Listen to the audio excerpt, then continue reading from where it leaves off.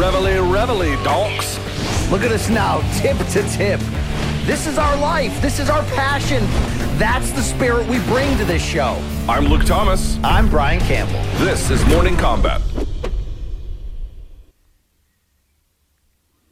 It is Wednesday, February 17th, 2021. And it is time, ladies and gentlemen, for Morning Combat. Hello, everyone. My name is Luke Thomas. I am one half of your hosting duo. I am joined by the gentleman on the other side of your screen who is shilling for a promotion in the weirdest way imaginable, but only because it's free swag. The conspiracy to my theory, the Q to my anon, the peanut butter to my jelly, the one and only Brian Campbell. Brian, how was that factory town upbringing treating you? Oh, so good, Luke, and so uneducated. You gotta love it, brother. It's Wednesday, it's hump day, it's no J day, all day. Happy birthday, though, to my older sister, Jen, who turns 45, and Michael Jordan, I believe, turns something old today, Luke. Hopefully his yellow eyes have gone back. That dude has been drinking himself into jaundice since he left the Wizards, it seems. Or maybe even while he was with the Wizards, I don't even know. But Jesus Christ, my man needs to lay off the bottle a little bit there. He thinks he's got liver problems. He's headed towards my territory, BC. Yeah. You believe me, you don't want to be there in a Norwich hospital after midnight, okay? Believe me, folks, all right? Okay, we got a lot to get to today. So let's see. We have some boxing news with Teofimo Lopez. We have some MMA news with Colby Covington. We got some John Jones stuff going on. And a bunch of other stuff in between. So please, your submissions. We're bringing back for today, Social Justice Wednesday. So we got a lot going on. We're going to spin that wheel, Luke. We're going to spin the wheel of death. Of course, I got to spin the wheel of death. How could I forget? It's Wednesday. So thumbs up on the video. Hit subscribe if you're new here. If you've already subscribed and you're still kind of new here, welcome. This is our Wednesday show. And we got a lot to get to today. So first, Showtime.com is the label that pays. If you want to give them a try, you can do a couple of options here. One, 30-day free trial if you want to give it a look. As you can see, Brian is noting that Bellator will now air exclusively on Showtime. And if you sign up, you'll get the first 6 months for $4.99, I believe, is the deal. I get mine through YouTube TV, so I think I pay full price. Yay. Let's see. If you want some merch, BC, I've actually got merch on today. You can go to store.show.com. Here's the tumbler. This is the glass. Morning Combat. It's a little too zoomed in. This lens sucks balls, as you can see here. And then I got the shirt, the sweatshirt anyway, the Morning Combat sweatshirt, like this. Very good. My mom told me this morning that she recently ordered the green T-shirt, Luke, and she wears it to the gym in northern Florida every week, just hoping and waiting somebody says, "I love that show." I told her, keep waiting. Yeah, you're gonna be there for a while, all right? Yeah, it's good. It's gonna take a little bit of time, and I think that's it for right now. BC, anything else to plug before we get this show started? We got some great interviews as always, Luke. Believe that just publishing today was our fantastic roundtable inside the Bellator cage that you and I conducted, with Steven Espinoza, Showtime Sports president, and Scott Coker, the president of Bellator MMA, which is a very interesting business talk and about the future of the sport. Also, please check out our multitude of one-off interviews, Luke. I had a nice chat that's going up today with Oscar Valdez, the unbeaten junior lightweight, who, Luke, this Saturday on ESPN, I don't know if you're aware of this, is fighting Miguel Berchelt for that 130 belt. And this is going to be an all-Mexican war, brother. Also going to be chatting with Curtis Blades later today. So a lot of great stuff in the bonus section of the MK YouTube channel. I see that. All right, so plenty to get to. Without further ado, let's get this party started on the 5 main topics that we have. I really got a 4 we have for today, and then we'll get to all the other pieces here. First things first, BC. So Dana White comes out talking about John Jones, and what he basically says is, as I pull my notes up here, Dana told TMZ that John would face the winner of Stipe versus Francis, which is tentatively scheduled for next month. But then Jones tweeted out something like this, quote, "Been seeing lots of different things in the media lately. I would absolutely love to fight for the UFC again. Really hope we can come up with good financial agreement and give the fans a few more great fights." BC, what is your reaction to this seemingly mixed message between the two parties? Oh, John, I forgot you retired last year. Remember that same week that Henry Cejudo, Conor McGregor, and everyone else retired as well. I forgot about that. Yes. I know he would absolutely love to fight for the UFC again, Luke. That's why he's been in the gym successfully, building up them traps, them backs, them thighs, and all that. Look, John's them gonna backs. Yeah, all the baby's got backs. We all know that, right? Yeah. Okay. All right, back to the nature at hand here. Look, let's make it happen. It makes sense. I would have loved a warm-up fight, whether that could have been Alexander Volkov or Overeem before the loss, or heck, even Brock Lesnar, which has been thrown around 58 times in the past decade. But it would make a lot of sense that the greatest of all time, who gave up his 205 strap to finally move up to heavyweight, is going to face the winner of this can't-miss, must-see rematch between Stipe and Francis. Luke, I love that it gives him the time to move up into the weight successfully, but I also love, even though, again, I would have liked a tune-up fight or not a get-well, but a welcome fight to heavyweight, it also adds some cool questions. When he steps in there with either Stipe or Francis, it's automatically going to be a must-see, I can't believe it's happening fight. But to not really know what John's going to look like with the added muscle, how much his speed advantage and defensive advantages will be there against slower opponents, I mean, this is going to be some high theater. Obviously, that weird cryptic tweet from John is his way of saying, you better pay me for this. I mean, seriously, folks, what else do I have to do? You better pay me for this. And that's going to come down to him, his management, Dana and company at the negotiation table. But are you for immediate title shot for John or what? Where do you stand? Yeah, I think so. I mean, if you're talking about the greatest light heavyweight ever, maybe the greatest fighter ever, who had long expected to move up, I think a while ago, quite honestly, but whatever, decided to stay at 205 and then does make the move, do you grant that guy a title shot? Yeah, probably, especially if you've got someone at heavyweight who is ostensibly the most decorated fighter in that weight class in this organization up there at the same time, or the person that beats that person, right? I mean, that sort of makes a lot of sense. I don't think, nothing about that is especially controversial to me, because after Francis gets his title shot, which was the appropriate call, remember, there's a moment in time where we were saying, well, maybe Francis might get leapfrogged again. That's not going to happen, which is the good part. I don't think there's any controversy about that. The part that's weird is the money part here, where he's like, yeah, I'd love to fight for UFC again. And by the way, there's another piece there, and have a few more great fights. I don't know how much longer John plans on doing this. I don't think he's going to have another, 10 years. I mean, he may not even have another 5. He may not even have another 3, depending on the way he's talking here and how much he gets paid. I mean, I think partly that will determine how long he keeps doing it, and how long he keeps doing this. Also going to be a function of how much he gets paid per fight. Like, is the juice worth the squeeze? But, remember, he had these unsettled issues about he wanted Deontay Wilder money, and he thought that if he was going to go up, he was accepting more risk. And if he's accepting more risk, then he needs more money. And that was never really settled, to my knowledge. I know they had, according to Twitter posts, a series of good conversations, and they're in a good place. But it sounds like John wants a little extra money. I don't know what those terms are, but as we've discussed many times on this show, he never was really properly compensated for any of the pay-per-views he did the last 10 years. He made money, but he wasn't paid what he, I think, ultimately deserved, or would have under a more equitable financial arrangement. And so getting the last bit now, BC, this one's kind of important, right? If you don't get the last bit of available money when you're going to heavyweight, he says he has no desire to go back to 205, when are you going to get it? This is the time to extract as much money as you can from the organization, who says they're doing better than ever despite the pandemic. Yeah, I mean, you're right. If somebody should deserve to get paid here for taking this type of move, hell yeah, it's John, a proven pay-per-view commodity, and also, let's not forget, like you mentioned, possibly the greatest fighter of all time. There is sort of counter arguments to this, which is, John has offered some trouble for the UFC over the years, and they've certainly done, them and USADA together have done everything they could to keep him around and keep him active and keep him back in there.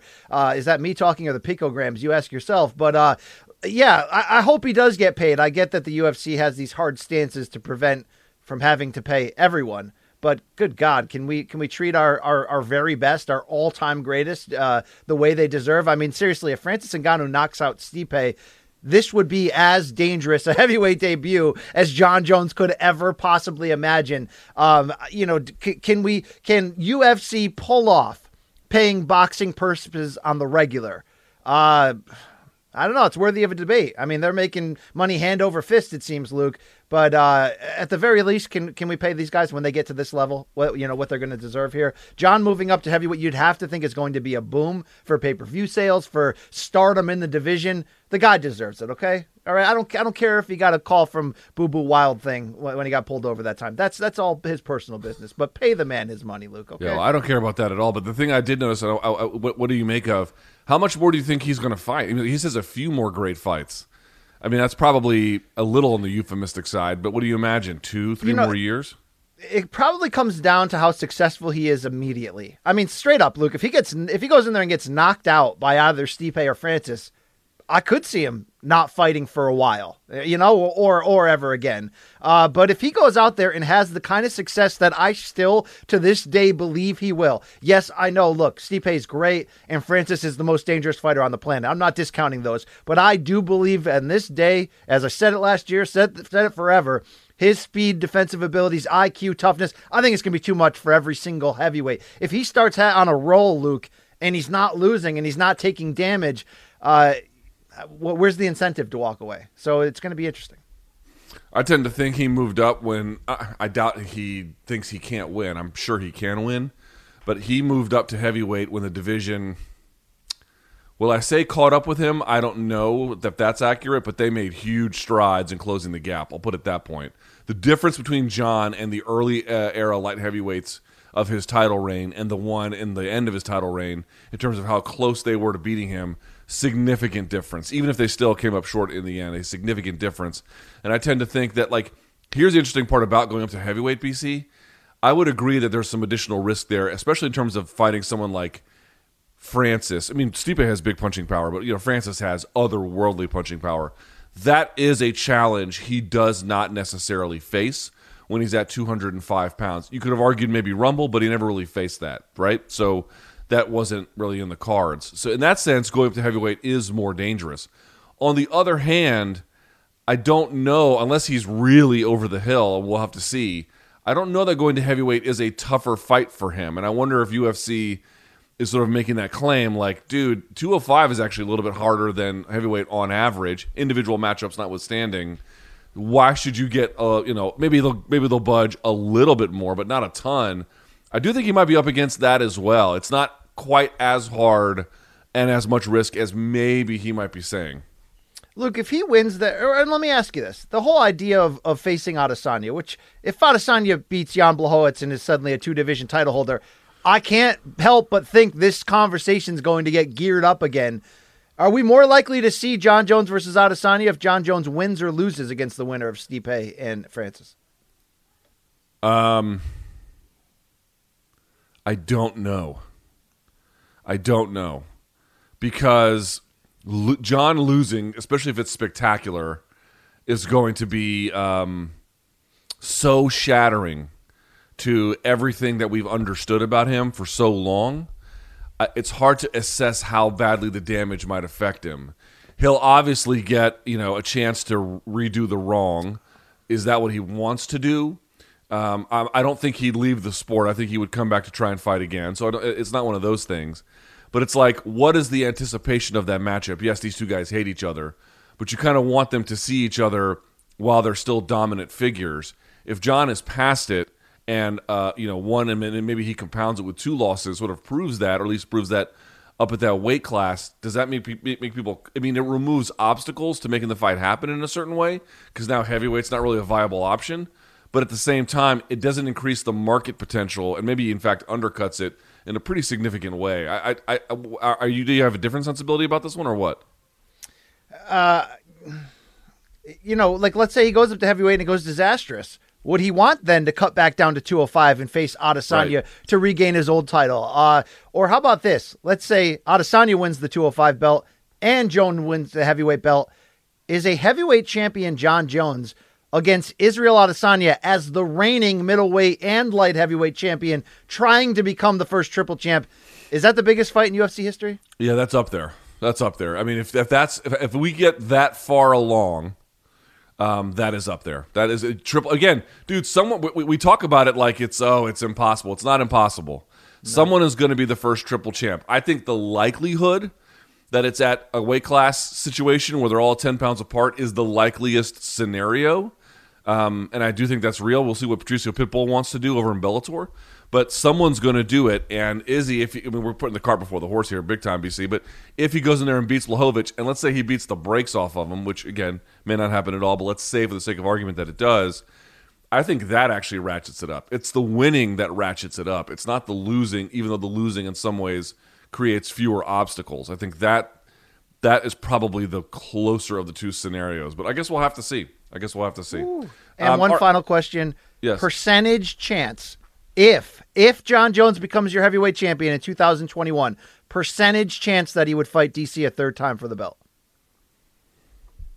2%. 2%? Get the hell out of here, Luke. 2%. I'm saying it's a lot more than that, brother. Like the milk you drink, 2%. Okay. Like the milk they served in the factories when I was small. Yes. Yeah. Okay. 1%. All right. Topic number 2. So there was this is why, dude, you can't. I'm not telling you when Dana White talks, it's automatically wrong. That's not what I'm saying. In fact, a lot of times it will be right.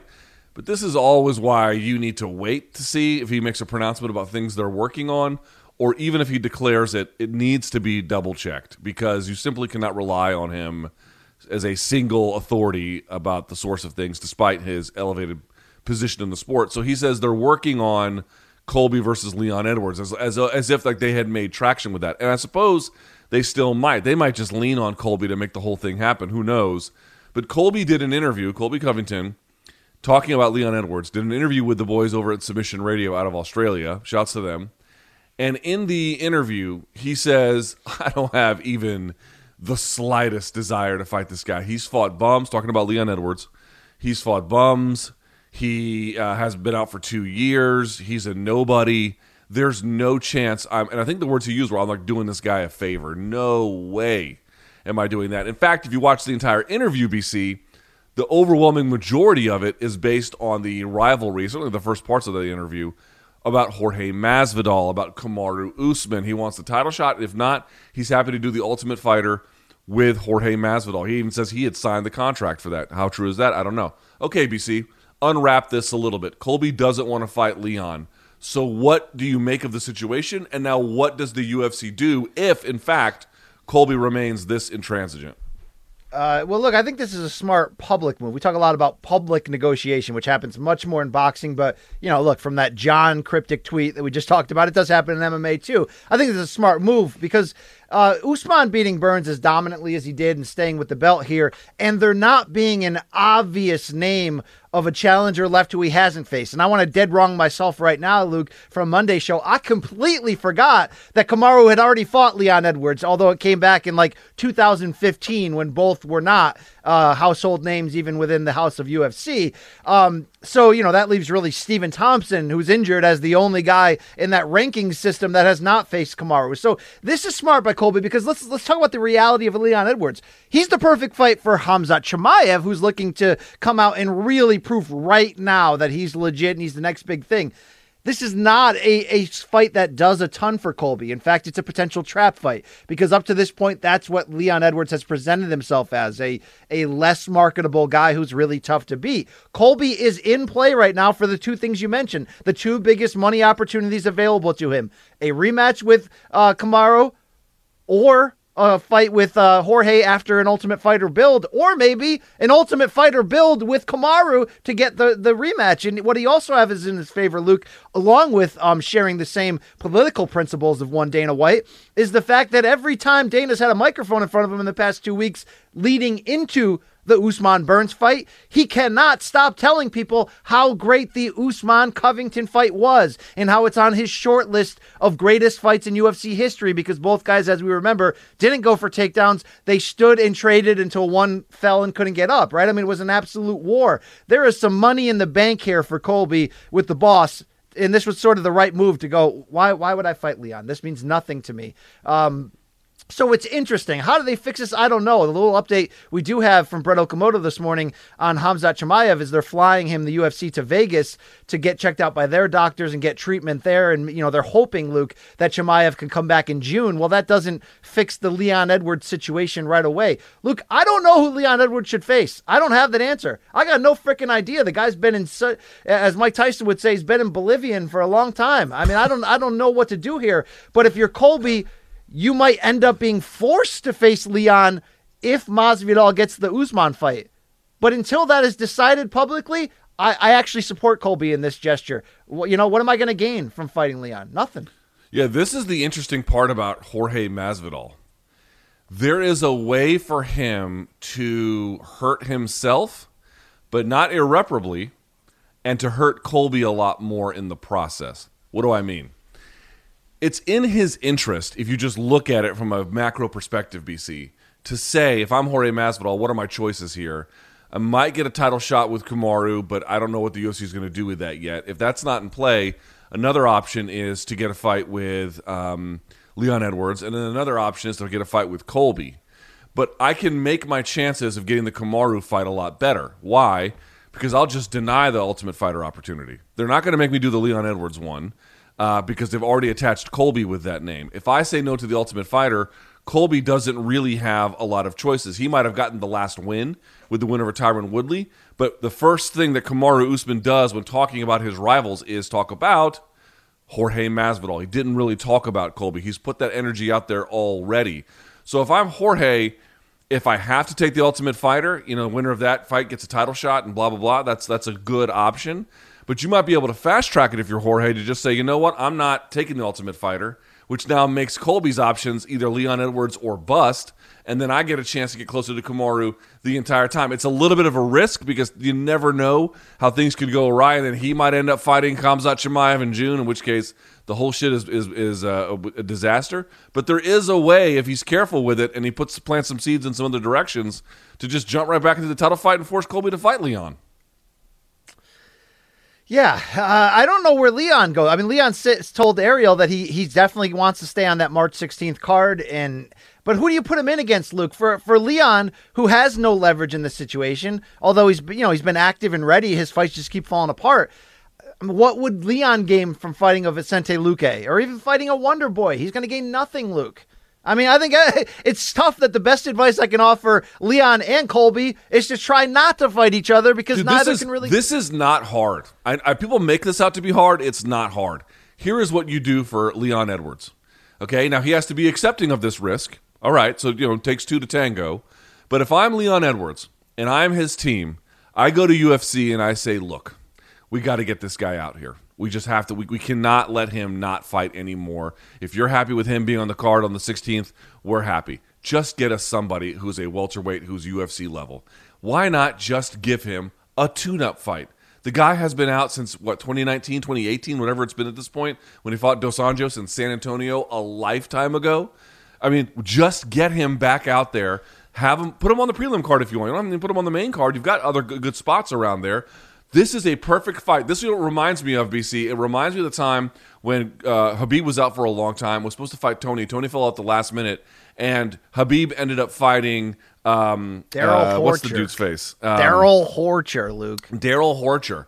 What it ended up doing for Khabib was, Horcher was totally overmatched. But UFC doesn't, as a policy, do tune-up fights. But by hook or by crook, they can find ways to make it happen. Who is more deserving after all this time off, given his position, and given, to your point, BC, I think you're right. You don't even have a better option at this point. If the Colby thing is off the table, give the guy a fucking tune-up fight. And very similar to the Horcher situation, let's not forget that TJ Dillashaw got Joe Soto that time just to keep it going, and also Daniel Cormier got that barista, Patrick Cummings, that time, just the same point. But here's how you fix it. There's a platinum parent who's already tweeted out, if no one wants to do it, I'll fight Leon. Is that the stay busy fight you're looking for? Because as a fight night main event, Leon Edwards, Mike Perry, I'm kind of here for that, Luke. Sure, I think that's okay. If I'm in his team and the goal is to really stay on that March 16th date, and they come back to you with Mike Perry, I think you take that fight. I do think you take that fight. But I'm just pointing out, you don't have to change your rules about we don't do tune-ups. Okay, you don't do tune-ups as a matter of rule. But every once in a while, you get an elite fighter, you don't have a better option, it's short notice. Just give the guy somebody who's a good fighter, and let's see what happens. I think it'll be all right. I think the world won't end. You know, it's knowing a good the idea. UFC, we're going to see Leon Edwards versus Cowboy Cerrone any minute now, Luke. Okay, They already fought. Yeah, Leon I beat know. his ass too. I know that. right. Yeah. All right. Topic number 3. Let's get to your favorite sport, BC, the one that's filled with bureaucracy until the end of days. Canelo Alvarez says he wants. Get ready for this. He said he wants to fight 4 times this year. He wants to fight 6 or 7 more years. What is he, 30, BC, something like that? Yes.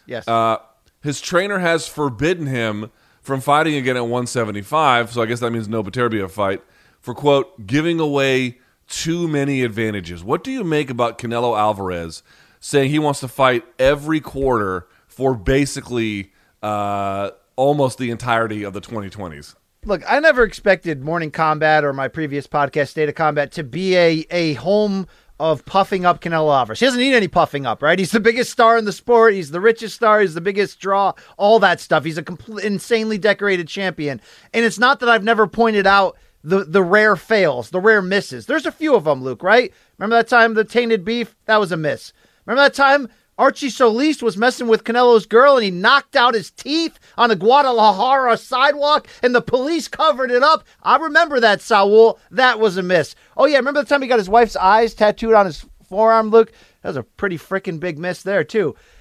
Everything else, though, he's pretty much awesome. What else would you want from the biggest star in the sport who goes out of his way to take on tough challenges? And, oh, by the way, fresh off a quarantine year in which barely anybody fought once, let alone twice, is willing to fight 4 times this year. If you're not aware, a week and a half from now, he's going to fight Yildirim in the mandatory fight inside Dolphin Stadium, whatever the hell you call it, Miami. He's going to try to fight Billy Joe Saunders in May, which would be important unification.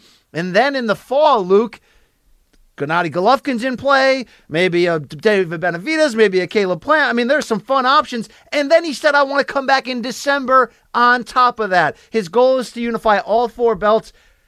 I'm here to tell you, Morning Combat has become a Praise Saul channel. It has, because this guy's doing what the sport actually needs. And I'm also not mad at him or his trainer and co-manager, Eddie Reynoso, for saying, look, we feel like light heavyweight is a bridge too far. Yes, we went up there and cherry-picked against an old Sergey Kovalev, although I hate saying cherry-pick. Was Kovalev old and past his prime, Luke? Yes. But he also had the power to knock Canelo out at any time. And, oh, by the way, Kovalev was kind of almost winning that fight at the time of the stoppage in like round 7. So it was quasi-competitive. I didn't like Kovalev's style. He boxed instead of fighting, but whatever. I don't hate them for saying those guys are too big. He says 168's my weight class. He's trying to get all the belts. There's still going to be monster fights against Jamal Charlo, guys like that down the road. Yeah, thank you, Saul. Thank you for doing what the sport needs. Luke, he's also a free agent, right? He's got a 2-fight deal with Eddie Hearn now, but he's willing to go to any network to make the biggest fights possible. Can we build a statue for him already in this broken sport, please, Luke? Yeah, I mean, this is the reality. If you get a guy like Canelo Alvarez who's willing to do the kinds of things is willing to do, to accept risk in the way that he is accepting risk and frequency and everything else, this is everything he is incentivized in many ways not to do, and he is still yet taking that path, at least short-term interest, not long-term. He's paying much more attention to the long-term interests. Okay, but it's more than that, BC, and this is like the good and the bad of what he's doing. Now, to your point, I have nothing but praise for him. When I say bad, I don't mean his bad. What I mean to say is, when you're telling us you want to fight, I mean, let's just do the math, 4 times a year, at least 6 years, that's 24 more times. That's probably an exaggeration, but still, he wants to be doing this at a high level across multiple weight classes. Okay, maybe 175 is a bridge too far, which I would probably agree with. But the point is this. It tells me he doesn't really have rivals. The game is the rival. The ultimate greatness is the challenge that is really pushing him. It's not any one individual fighter out there. He doesn't have somebody who can really say, that is the guy that keeps me up at night. I don't think he has it. He takes his opponent seriously and he trains hard. But what he's trying to do is look far beyond that, about ultimate greatness, and I got to pick off all the pieces along the way, whether it's 160, 168, or whatever it may be, to get there. I admire that. That's great, and I look forward to his competitive schedule. Don't misunderstand me. It'd be awesome if he fought on Showtime, because we'd probably get to go cover that. Wouldn't that be great, BC? I know it is. We've discussed it in person a number of times. But I do lament just a little bit, BC. And I think you can give me a little bit of room here. As good as the news of this is, it's not as exciting as knowing, and I'm sorry, Triple G ain't that guy. He's got somebody out there who just is the boogeyman to him that we don't know if he can overcome that. It doesn't really exist. It might be Jamal Charlo at the end of the day. I know he's at 160 right now, but he's a complete fighter, and he has a certain element that we don't see Canelo fight often, which is foot speed on top of everything else. That's why I like Caleb Plant in this matchup, even though I know Caleb Plant did not, sizzle against Caleb Truax. But I like the Plant fight. I like the Benavidez fight, who's big and will brawl. There's some decent challenges out there. No. Let me just clarify. I'll pitch it right back to you. Just clarify. There's plenty of very good fights. But tell me who you think is the guy to beat Canelo. I can't find him right now. I hear you on that. He's also number one pound for pound for a reason, right? Maybe because of that. But I just want to say this about when you are in this position, when you are the face of a sport, membership has its privileges, right? You get to call the shots, which a lot of these guys do when they get to this point, whether it was Oscar or Floyd or whatever. But there's also, I believe, a responsibility, and this is why I just set up and praised Canelo. I think there's a responsibility when you're at this level, when you can call the shots, when you have all the leverage to do exactly what Canelo is actually doing, which is trying to take some chances, which is staying busy, which is being willing to fight anyone. I want to say this about Floyd Mayweather, because his time at the top of the sport, and he was at the top of Showtime, right? He was the face of Showtime, the face of boxing. There were times Floyd ended up fighting everyone you wanted to for the most part. But Luke, you remember that stretch when it was selective, hand-picked matchmaking. I'm going to fight this guy on this terms at this time and all that. And there were times that we rightfully, I think, said as critics and columnists, is he taking advantage of the sport? And what I mean by that is he's sort of picking where he wants, and everyone else, instead of fighting each other, we're all trying to just get in line to get a chance at their one big payday to lose against him. You could argue that he did great things for the sport because twice a year he brought giant attention to big pay-per-views, but you can also argue, Luke, that took away from the sport for other reasons as well, because it wasn't so much about competition anymore, it was all about business. All I'm saying is what Canelo's done so far, once he got to this spot, once he took that baton from Floyd, this is what I want out of my stars, right? This is what I want. Because boxing, you have way more leverage than you do in something like the UFC. Yeah, Conor got to a point in 2016 of leverage that no fighter had ever known. But even at that point, he still had bosses, Luke. You know what I'm saying? In boxing, you get to this level, you're like a god. Canelo could be like, screw you guys. I'm going to fight smaller guys with no chance the rest of my career. No, he's not doing that, Luke. No, but here's what's interesting. Because of the way the weight classes are structured in MMA versus boxing, part of the idea, and we could be wrong, we could be right about this, nobody really knows, but at least there is some thinking to the idea that if John Jones goes to heavyweight, again, all this remains to be seen, but some believe that he'll finally encounter more difficult opposition by virtue of how much bigger they are and how much harder they hit and blah, blah, blah, blah, blah. That is at least one theory about how the things go. Canelo's in a weird position where, the weight classes are closer together, obviously, 160, 168, blah, blah, blah. But he is actually fighting outside of his weight class and yet still cutting off that one weight class where you are pretty sure guys could maybe give him a real run for his money at 175, like, Beterbiev, right? But here's the thing about it. It's like, dude, that is such a high jump. You can't knock him for it. It's just that in MMA, those are the jumps. So either you're going to do it or you're not. It's a situation where I'm going to put in quotations, Canelo benefits from. But to your point, and I hope everyone understands this dude is routinely fighting and in many cases stopping people significantly bigger than him. And he's doing it with both skill and then power that translates up. But there are some differences between the sport and MMA. And just to be fair, the last few years when Floyd was just absolutely dominating any welterweight or junior middleweight he was in against, and there was not a guy on the planet who you could pick that would beat Floyd, right? Once he beat Manny and all that, even though he was old. You mean up to what, 150? No, 147 and 154. He's just destroying these guys. I was the guy who was writing the column saying, "Hey Floyd, you're so great, it's almost your responsibility to find out your limit of greatness. Move up to middleweight at this point and go for it, right? Even if it's against a smaller middleweight." And he never did it. And I get that that's the same argument against Canelo. So let me tell you this, in all my Canelo love here. If Canelo unifies all 4 titles at 168, Luke, and has as easy a time as he's been having, if Jamal Charlo doesn't turn out to be his boogeyman that could either beat him or give him a really tough fight, yes, at that point, I think you and I will be saying that same thing. Let's try 75 again, bro, because there's no one that can touch you. I think the problem here, in as much as I love Beterbiev, is he's just not marketable enough right now, right? If we had like an Andre Ward or somebody with a more of a name and maybe a little bit less danger, it would be easier. But let's let Saul get through 68 first, which does have some fun names, and then I'll be willing to criticize him as well as anybody to say, bro, it's too easy. Go up higher. Last thing on this, you kind of mentioned it, but this is the one that gets kind of interesting. I don't know if he'll go to 175 for Beterbiev, to your point, because he's tough as shit and also just a guy who insiders know and outsiders don't. It's a really, I don't know if you don't need that fight and you're already going up in weight, do you really need to go take that risk? But the one name you did mention, this guy is kind of like boxing's GSP a little bit. Yes. Andre Ward. Andre Ward is, do you like that analogy a little bit? Again, there's totally a million differences. But he's got that thing out there. It's always like, what if Andre Ward comes back?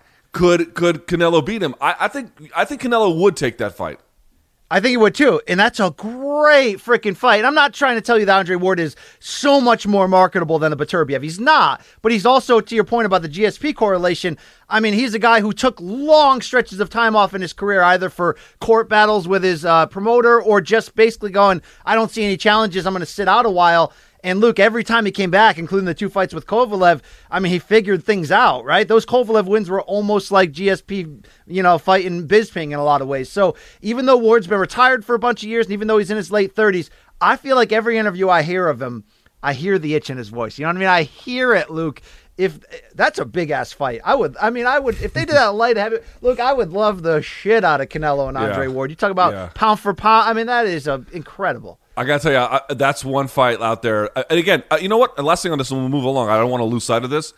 I'm with you on Charlo at 160. I don't know if that fight is the right one right now, but based on what he showed when we were there for his doubleheader, and also, he's the much bigger of the two of his brothers. I actually think he's like significantly bigger. I think he could make 168 and fill out into it. Oh, yeah. And be very competitive up there. It's just... it's a little too early right now. That's all I would say. Yes. Yeah, that's fair. That's fair. All right. Takes us now to Teofimo Lopez, who is just an absolute barn burner of an interview and a talent. So he was on the ESPN broadcast on Saturday, BC, and he said, quote, I'm looking forward and I'm moving forward, talking about what's next for him. We'll get to in just a second. If Top Rank can't meet the terms, I'm taking my talents somewhere else. We paid our dues. I am your favorite fighter's favorite fighter. That sets the tone, and I think everybody else needs to realize that I am the truth. I am the best in this division. And, of course, he says he's going to stay at 135 for now, and we'll be watching closely to see who wins Jose Ramirez versus Josh Taylor. But, of course, we're talking about the situation where he has a mandatory.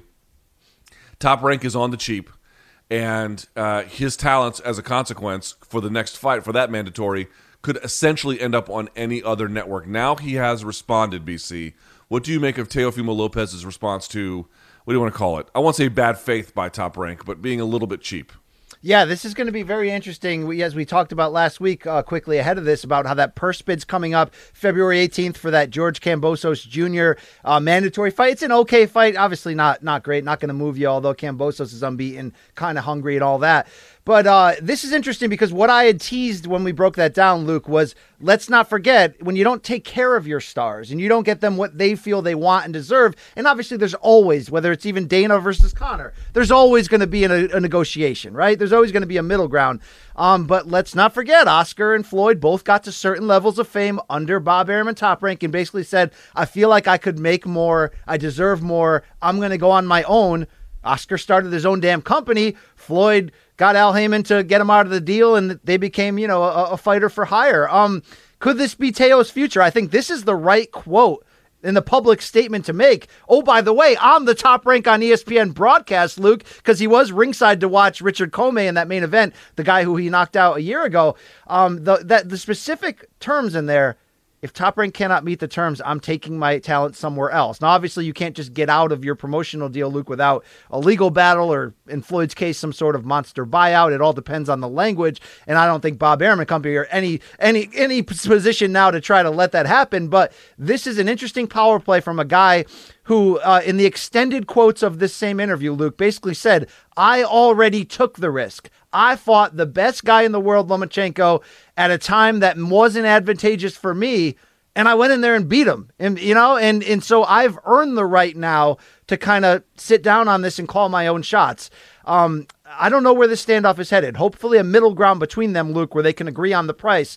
But this is one of those times where you got a, loudmouth fighter wanting more money, where I kind of go, I kind of agree with him here, Luke. Okay. I mean, he's done to become a star. It's one thing to talk, but you don't really become a star until you win the big fights and you beat the big ones and you win the fights that maybe you shouldn't win. He just did that. So I don't hate this idea that pay me what I'm worth. And by the way, you mentioned that footnote there. Josh Taylor and Jose Ramirez, both are unbeaten. They're going to be fighting sometime this spring for all 4 titles at 140. They both fight under the Top Rank banner. To have Teofimo say, I'm watching that fight closely to maybe fight the winner for all 4 belts. Luke, he just unified all 4 belts kind of at lightweight, right? Remember the whole WBC bullshit. If he moved up next and did that at 140 and fought the winner of that, I mean, this is a guy who's telling you, I am ready to dare to be great. Eventually, I am going to end up at welterweight. I'm not afraid of Terrence Crawford and all those guys, right? I'm only 23. I'm just growing. If I'm Bob and company, and I don't know the financial specifics, but I take care of this kid. Because, Luke, have you seen anything up to this point, that tells you he's not the next Oscar or Floyd? Now, look, that's a bold freaking statement. There's a lot of people that look like the next Oscar and Floyd, and they flamed out.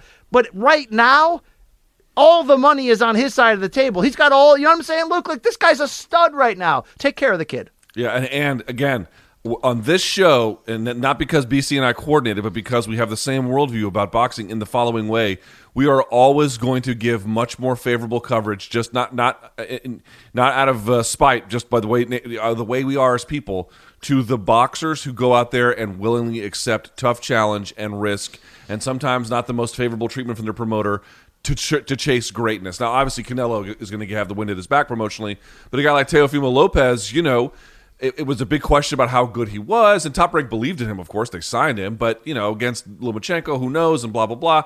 There's just a lot where you could be maybe not sidelined, but not get as much love as another person in your stable. Anyway, neither here nor there. The point being is this. This is a guy that they absolutely need to push right now. It reminds me a little bit of McGregor, McGregor had achieved peak popularity by the time he fought Aldo, so this guy already fought his version of Aldo but hasn't reached peak popularity, but that's all the more reason to keep him active, keep him out there. I really believe, and I can't be clear about this, I think Teofimo Lopez is one of the most talented boxers we have out today. Not that he's a complete product, but as I've said before, and I said it to Brian, dude, there are guys when they box, man, they just jump off the screen. They are doing things very, very differently. Teofimo Lopez has extremely high fight IQ. He is a A-plus level athlete. He's 23 and he wants tough challenges. He has a Latino background. He is an American kid from Brooklyn. Dude, what more do you fucking want out of this guy? He is a born winner. It is time to get behind him as best you can. I know he's asking for more money than Top Rank wants. I get it. This is the guy, BC, this is the guy you make exceptions to. Not the other Jamokes. This guy. Yes, and look, boxing is such a wild, wild west open market, Luke, that, every fighter wants to be the next Floyd and control every, have leverage in every situation. But again, there are some guys that just show you that specialness that they might be worth it, okay? They might be worth it. Let's not repeat the sins of the past. Let's take care of this kid. And then lastly, we'll just put it together inside of the boxing conversation, BC. This is one, as I always see this dude's name pop up as like tough challenge for next big thing. So Devin Haney is set to fight, apparently, or at least there's talks for Jorge Linares, April 17th. And this comes to us from the Athletics' Mike Coppinger. BC, Jorge Linares, always a tough out, not necessarily a whole lot more anymore, huh? Yeah, look, he's been the bridesmaid a lot, although he's won titles in 2 different divisions. he's a pretty boy. He's a beautiful boxer. I mean, a beautiful man and a beautiful boxer. But you want to remember how good this guy is. I mean, go watch the fight he had against Lomachenko. He dropped Lomachenko. He was in that fight before being stopped late, Luke. He is a tough ass out. Don't forget, before Ryan Garcia fought Luke Campbell, which was originally supposed to take place in December, took place in January instead. Originally, it was supposed to be Linares that they were talking about, who fights for Golden Boy. This is the perfect next step for Devin Haney. Look, I said it before, I'll say it again. Devin Haney's in that group. The new 4 kings at lightweight, the new 5 kings, whatever you want to say with Shakur Stevenson. He has been, though, Luke, let's be honest, the least flashy of late. The Gamboa win, the recent performances before that, they've been a little bit flat. Like, in fact, when he fought on Showbox a while, a couple of years ago, he was much more, maybe it's a different level of matchmaking. Now he's moving up higher, but it was much more sensational. But don't let that fool you. Devin Haney's been playing it a little safe, Luke, but he has the goods, dude. He's like 21. He's got everything across the board. All the boxes tick in terms of his ability and what he's showing you. But you got to prove it against the elite. Linares is that old school, still quick despite in his mid-30s, crafty veteran who fights a fun style, who will put the pressure on you. He will make Haney show us how good he is. Make this fight, DAZN. Please make it. Thank you. That's he went dating all the way back to, what was the fight where he fought on the Paul brother card? Paul brother fought KSI, and it was that the Alfredo Santiago fight?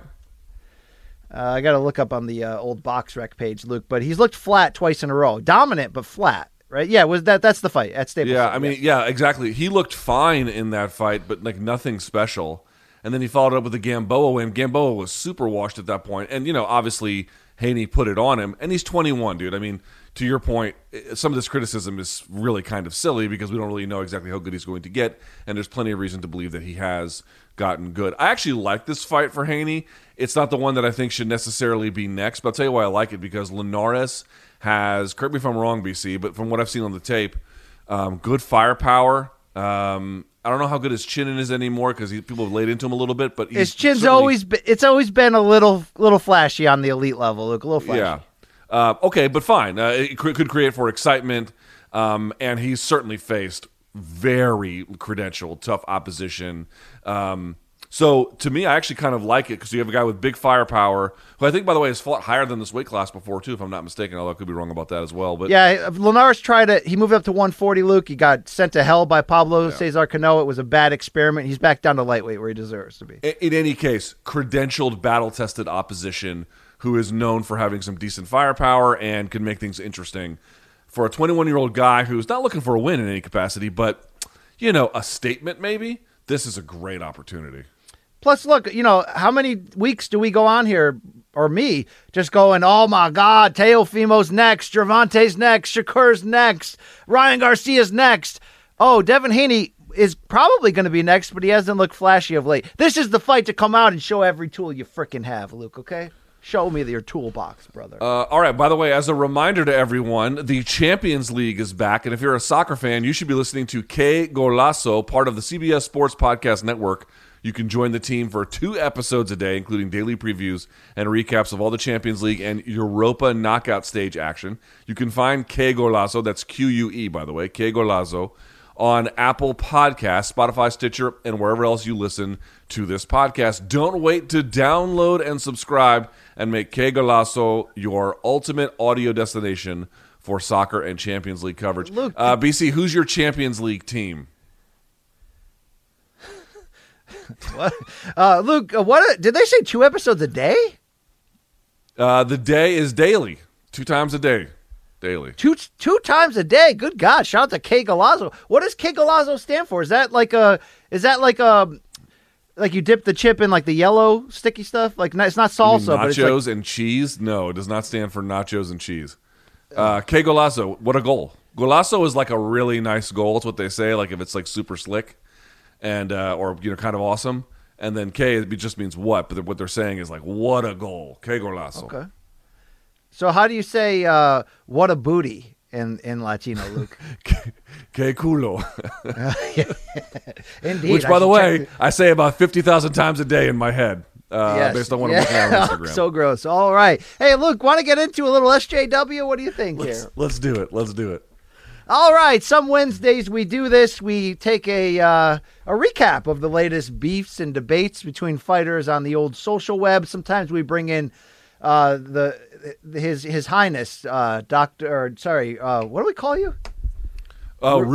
Luke Bader Ginsburg. Right? The dishonorable Luke Bader Ginsburg sliding in. The dishonorable is the key there. That's the key. Yes. All right. Hey, Usman and Masvidal, as we know, have a little rivalry going. So let's check out this little thing here on the old interwebs. Can we go to it? Manich. All right, Jorge Masvidal quote tweeted the MMA Junkie article, which stated that Kamaru said, "I'm going to put him in a coffin this time." And Jorge said, "Game plan to putting me in a coffin, hug, and toe stomp. Who is this guy fooling? He knows the resurrection." He knows? Is that a Helwani reference? What the hell is that? All right, I don't know. All right, well, Usman saw that, Luke, and he responded. Okay. "I'm feeling generous." Okay. And then he followed it up. "Big boy business being done with the boss man." And Usman tweeted out a picture of him with manager of the Stars, Ali Abdelaziz, and Dana White, presumably inside the UFC offices. So then we got a follow-up from Masvidal to this, and he said, "You feeling generous, and I'm feeling gooned out. I'm taking everything. What's yours is mine. Hashtag super necessary." Luke, this didn't move me as much, but it's continuing. It's moving the yard markers in their little war words and rivalry. Does this make you feel like Dana, Ali, and Usman were talking about Jorge in that meeting? Had to be. They got to figure it out because they know at this point.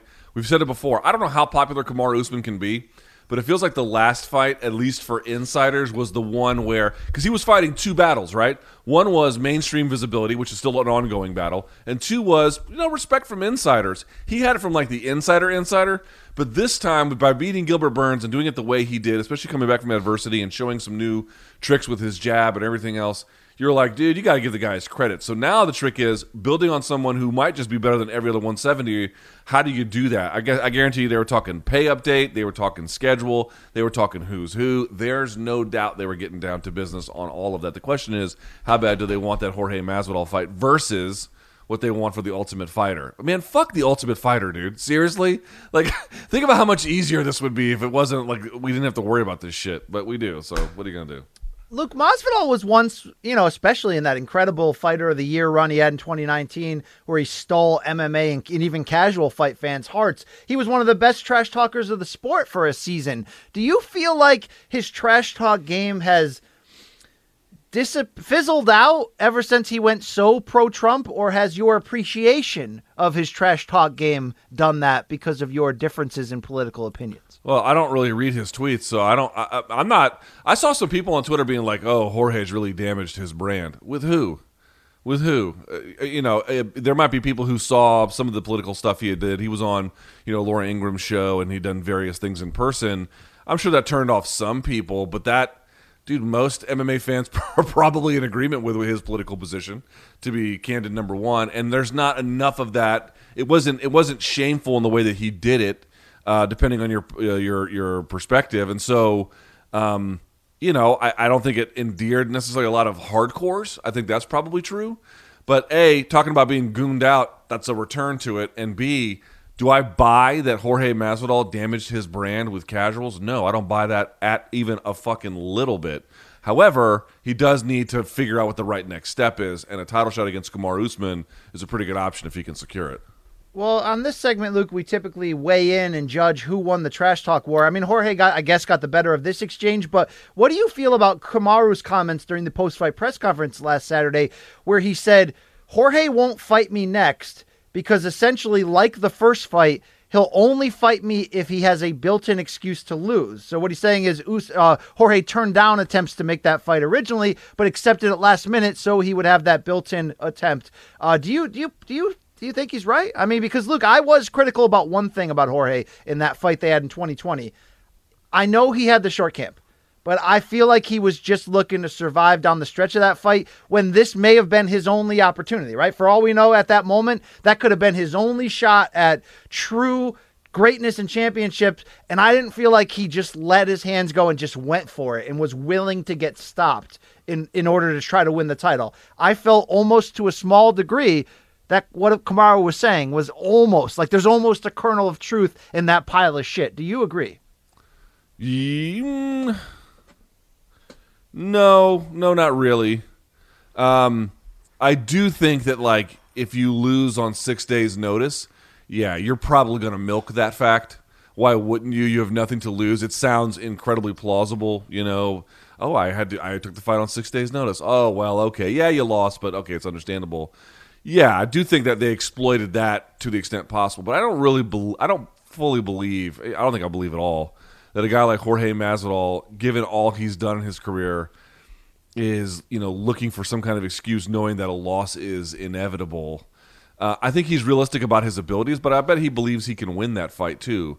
Maybe not 10 times out of 10. But do you think that hurt his brand? Since his brand is, I'll fight you in Kimbo's backyard, I'll fight Leon Edwards backstage if he talks trash after I just had a fight. His brand is, I'll fight anybody, anytime, I'm a gangster, I'll dress like I'm in a movie at a press conference, you know what I mean? And then I don't feel like he just went for it. Now, look, I don't want anybody to pull this quote out of context. I'm a basement keyboard warrior. I'm not getting in there and fighting, right? But for the brand of who he was as like this street tough brawler, I don't know if I saw that against Kamaru.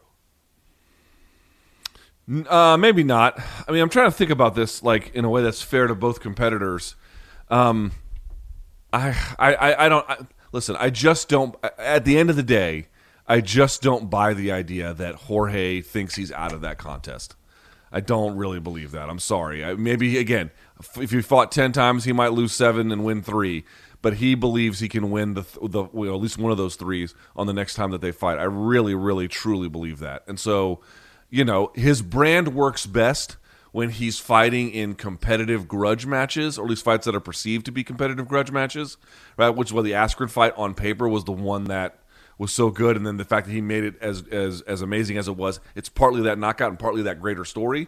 I'm not sure how much the fans buy into that with Jorge versus Kamaru in the way that they do with Jorge versus Colby. But Colby, in many ways, is probably a real bad matchup for him because of his sort of takedown intensive motor that he has. So, you know, he's just trying to find the best angle to work this. But to answer the question, who had the best on, like, social media here, who got the best of the exchange, the trash talk was better from Jorge, but I have to say, the trash talk from Kamaru was very, I'm above this as the king of the hill, which is kind of what he should be doing to some extent. I have to say, I kind of like that. All right. Thank you, Judge. Let's roll on here. Nate Diaz back in another little social dust-up.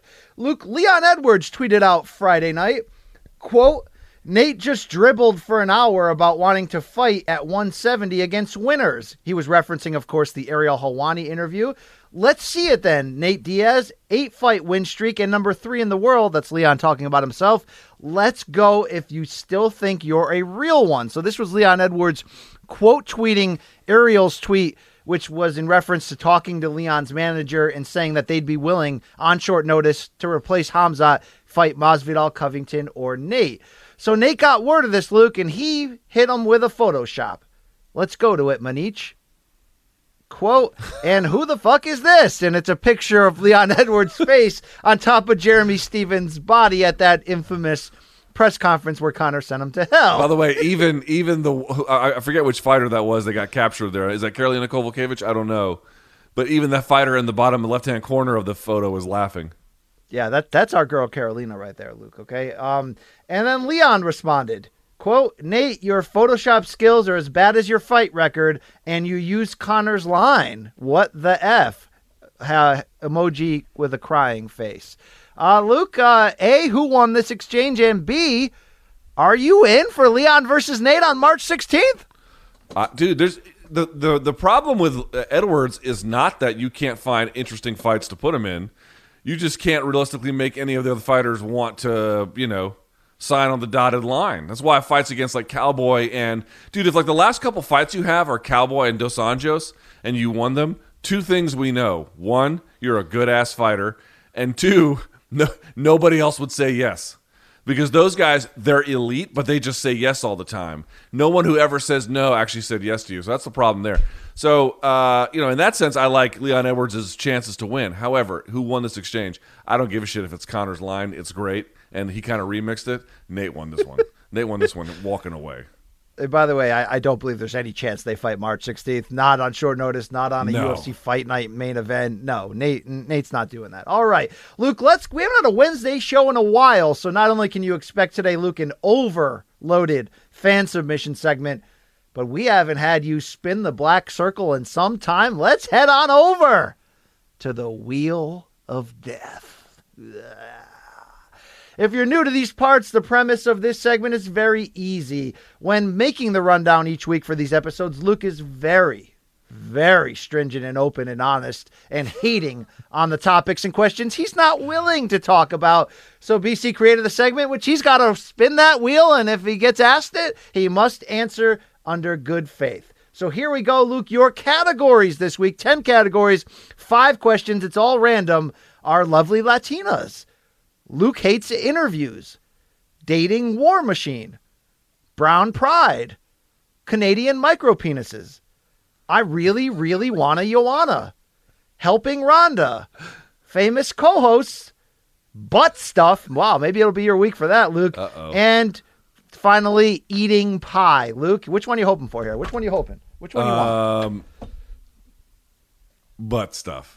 Yeah. All right, Luke. It's all random from here. We're 5 years old, and we deserve to be fired. Okay. You get what you get. Spin that black circle, Luke. One each, please. Thank you. All right, spin that bitch. We need the sound. Oh yes, I do. Hey, Luke. Hey, Luke. No need to hide it anymore. You hate interviews. We all know it. But you have, Luke, to be honest, have done a shitload of them throughout your extensive combat sports journalism career. I don't want you to give me a long list. I want you to think about this and be succinct. Who have been your 2 or 3 at most favorite fighters to interview over the years, and why? I've had some good ones with Daniel Cormier. I've had some good ones with Adesanya. Who else was like really good to talk to? Who was like on? See, like to make the claim about like why I hate doing interviews, they're largely phony, right? 90+% of what you see is just not real, or if it's real, it's only partly real. We're doing a performative act that looks like a conversation that's not a conversation, like this show, huh? Yeah, just like this show. I'm pretty honest during the show, bro. So that's the difference. It's like this show is filled with performative acting, but with real things completely anchoring it. That's not what's happening with an interview in MMA or combat sports, not often. And so as a consequence, like there's no point talking to these fucking guys, for me anyway. So I'd add that. I'd add I've really enjoyed talking to coaches. You know, Eugene Behrman's been a great one. Javier Mendez has been a great one. You know, he doesn't do many interviews now, but Trevor Whitman's been a great one. Brandon Gibson's been a great one. I did an interview with Chael Sonnen that got Deadspin named one of the best pieces of sports writing that year. Ooh. In 2013.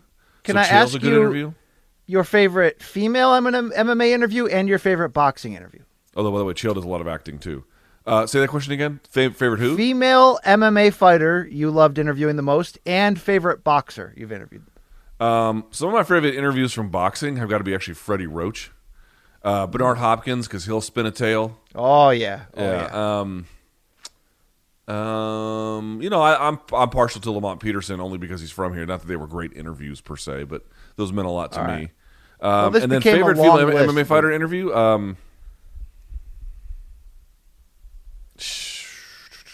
I don't do a lot of them to say that. Rhonda was fun to talk to for a time. Early on, she was fun to talk to. Yeah, that's about it.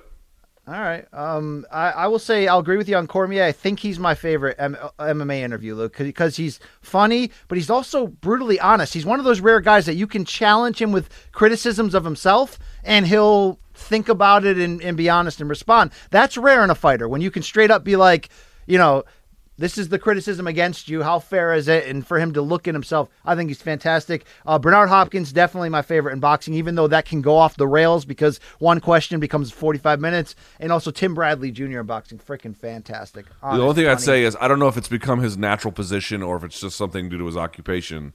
I agree that Cormier's personal self-reflection is peerless. He's smart, he's funny, he's well-liked. I do feel like there's been a increasing amount of support for the UFC's business model over the years and how that affects fighters. And again, maybe he believes that genuinely, maybe he doesn't. I don't really know. But I didn't detect as much of that until he had kind of transitioned into this part of his career where, for a time he was a fighter and a commentator, an analyst, and now he's just one. Again, make your own judgments about how valuable that is, but I have noticed that. All right, maybe you're critical of his choice of co-hosts as well. Let's move on to the next one here, You Luke. said it, not Spin me. number 2.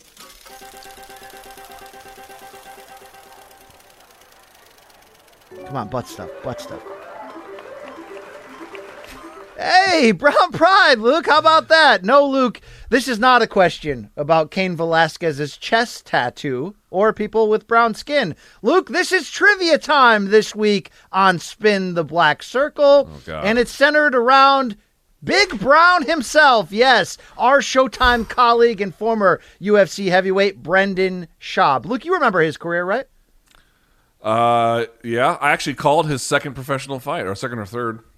Really? That's awesome. I would love to see straight up, not joking around. I do story time with Rashad. I'd love to see you and Brendan just relive that over a podcast one time. Yeah, anyway, yeah. Another story for another day. As you guys know, Brendan Schaub, before becoming a professional comedian and podcast star, went a combined 6-5 in the octagon from 2009 to 2014. Luke, trivia time. Can you name 5 of the 6 fighters that Brendan Schaub defeated under the UFC banner? Shit. Okay. I'm about to see if we can figure this out. Here we go. Ready? Crow Cop. That's Ding, one. ding. Gonzaga. Correct. Mitrione. Correct. You're halfway there, Luke. I'm more than halfway there. There's 6, you said, right? There's 6, and you need 5. Yes, Luke. Yes. Chase Gormley. Yeah. Wow. Look at this guy. And I just remember that one because of where I was that day. But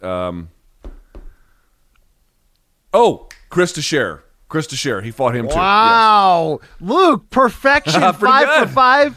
Can you go for it? Can you go for the bonus and get the 6? Can you do it, Luke? LeVar His initials Johnson? Wow, 6 Yes! for 6. Yes! Woo! Big Brown super fan alert over here. Fantastic Fuck what you job. heard, bitches. Look at that. Look at that. You thought I might be surprised. I am surprised. Wow. All Wait, right. hold on. Luke. Let's see if I can name his losses. I'm not sure I can do all that. Arlovsky. Those are easier, Luke, right? Hold on. Those are Arlovsky, Rothwell, Brown, Nogueira, Mitrione. I thought he beat Mitrione. No, he beat Nogueira. Or did he beat Nogueira? No, Sorry, not Nogueira Mitrione. sent him to Nelson. Nogueira sent him to the Nelson. basement floor of PF Chang's. Yeah. Yeah. So sorry, one more time. So that would be Nogueira, Nelson, Roy Nelson from The Ultimate Fighter, Arlovsky, Brown, and what's the other one I'm missing there that I said before? I don't know. What is it? Yeah. All right. Well, it was a good run, Luke. I mean, if you give me one more second here, I mean, it's not like it's a Wednesday show. It's not like we have anything to talk. I said it just a second ago. Rothwell. Rothwell. Yeah, that was the one that got gift a lot and memed. All right. Well done. Let's go to spin number 3, Luke. Yes. All right, let's see. You get what you get. It's all random here. Here we go, Luke. Oh shit, dude! Oh. I thought I was about to get Latinas. Man, fuck. Helping Ronda. Speaking of Big Brown, right? Helping Ronda. Okay, Luke. Former UFC champion Ronda Rousey turned 34 in February and is now 4 full years removed from her last UFC appearance. Let's just say, okay, let's create a fantasy scenario that tomorrow you received a phone call from one fellow Armenian MMA legend and celebrity, Edmund Tarverdian. And here's what he said. Luke, I'll share with this secret to you on the down low because we both share the same blood. Ronda wants to make an MMA comeback, but she wants to do it right, Luke. She's committing to 1 full year of private training before announcing this comeback. She'll make her have her first fight at age 35, but it will be in the UFC, and she's coming for it. The only problem, Luke, is I only know how to teach her head movement. I don't know anything else, Luke. What do I do? So here's your question, Luke. If you had 1 year to help Edmen out and round out Ronda Rousey's one-dimensional MMA game, what specifically would you work on to give her her best chance of competing at bantamweight in the UFC in 2022? Jab. The jab. I would work on her jab and then everything that comes with the jab. Because if she can safely get into distance to then get the overhook either on the arm or the collar tie around the neck, that's what's going to put her in business for her takedowns. The problem she had in all the fights was she couldn't really corner anybody. You saw this in the where she lost anyway. She didn't really effectively corner Holly Holm, and she couldn't really do that to Amanda Nunes. And so because she had such a problem with that, she was getting countered coming in. The fighters were able to roam. So the things that I mean with that are, getting off the center line, moving in a V for body shots, right? Getting off, jabbing and circling. We saw Kamaru Usman do against Gilbert Burns, and then getting in and getting out. All the things that come behind a jab, not just the mechanics of throwing the punch, but everything else built around that. I think if you did that, you'd be in real good shape with her. Luke, do you look? I don't think it's going to happen, and if it ever did, I'm thinking more of a one-off. But let's say this scenario was real. She would fully committed, came back a full year of training. Do you think she could end up beating most of the bantamweights out there today? Or do you think it comes down to whether or not she wants to and can take a punch? Yeah, I think it's much more the latter. Yes. Okay. All right. Well, that's going to be one of the better cohesive duos in Armenian MMA history if we can ever pull that off, Luke. I am crossing my fingers. All right, Luke, you have 2 more spins. Let's spin it. Hey, it could be wacky, could be personal. I hope it's uncomfortable. Here we go. Come on. Yeah, finally, Luke, finally. Butt stuff it is. You okay, Luke? You good over there? I'm ready to go. Sorry. I'm ready to go. So, Luke, the butt stuff is about kicking some ass, not about buggery, where I thought you probably hoped we were going. Luke, we all remember what happened in early 2020, right? When Deontay Wilder and Tyson Fury fought for the second time. We all thought it would be an epic and competitive rematch like the first one, where they both had dominant stretches of doing what they do. It turned out to be a one-sided demolition, Luke, an ass-kicking, in a fight that has been subsequently marred to a certain degree by Wilder's excuses. But if an MMA fan asked you, Luke, what's the UFC equivalent for Wilder Fury? So look back throughout title history in the UFC. Is there any fight that had an equal level of anticipation that it would be special and competitive and two-sided between big stars, and it turned out to be a completely one-sided dud demolition? Is there a UFC equivalent to Wilder Fury 2? Oof. I wonder. This doesn't quite fit. No, it doesn't really fit. But Jones Gus 2, maybe. That's something fair. Like that. Yeah. But it's not. Does it have to be at heavyweight? No. Yeah, probably that one. I mean, that was not competitive the second time, even a little bit. And he got finished. What was it, in the second round, third round, something like that? He got third finished, round, but like with ease. He got finished with ease, Luke. Yeah. And he got beat the fuck up before that. Yeah, I'd probably go with Jones Gus. All right. It is rare, Luke, when you hype up a big fight and it's that one-sided, right? Now it's different if there's an early knockout. That's different. It's sort of a flash. But like a one-sided ass kicking, we don't typically see it. Tyron Woodley, Kamaru Usman, maybe. Yeah, but they didn't. But you're talking about Wilder Fury 2. There was no Usman versus Woodley 1. Well, that was, but there's no 2. Yeah, that's a fair point. All right, Luke. Sometimes they're duds. You never know. Let's spin it one final time.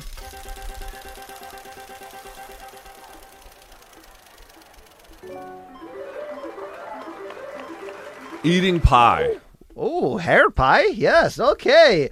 Luke, whoever made the comparison that sex and pizza are the only two things that are still good, even when we know deep down they are really, really gross and poorly made, was genius. Because it's so true, Luke. There's no such thing as bad pizza, right? So forget baseball, apple pie, or tax evasion. I've had bad pizza. But you get this. You get what I'm trying to say. I understand what you mean. Yes. I'm sure you've had bad and gross sex too. Forget baseball, apple pie, and tax evasion, Luke. I think the true American pastime, seriously, is eating pizza. I mean, you look back in your life, you might have eaten it 4 days a week at certain points. It's the meal we eat the most.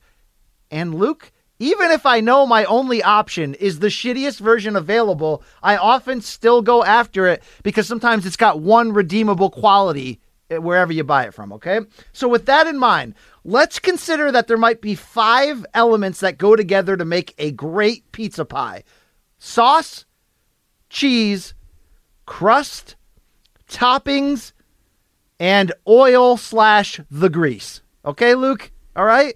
I want you to rank sauce, cheese, crust, toppings, grease in order of importance. Which elements are most crucial to you as a pizza consumer? Because sometimes, you go to a shitty place, you're only getting one of those 5, Luke, okay? Which elements in order are most crucial to a great pizza? Man, that's a really great question. I'm going to say not that it's my favorite, but without this piece, it's just too hard to do it right. I'm going to say crust. I think you have to have the right kind of bread, and I think it needs to be cooked the right kind of way. And I think if you don't get this, even if you have the good sauce and the good cheese and the good oil, you'll still eat it. But when you have that other piece there, you can do a lot with that. You can do a lot with a really appropriately. There's this dude literally down the street. He has a 2,000-pound clay oven he makes his pizzas in. They don't even make that oven in this country. He had to fly it here from Italy. Okay? And so you can go and order it. Shouts to Minamali, who is near my house.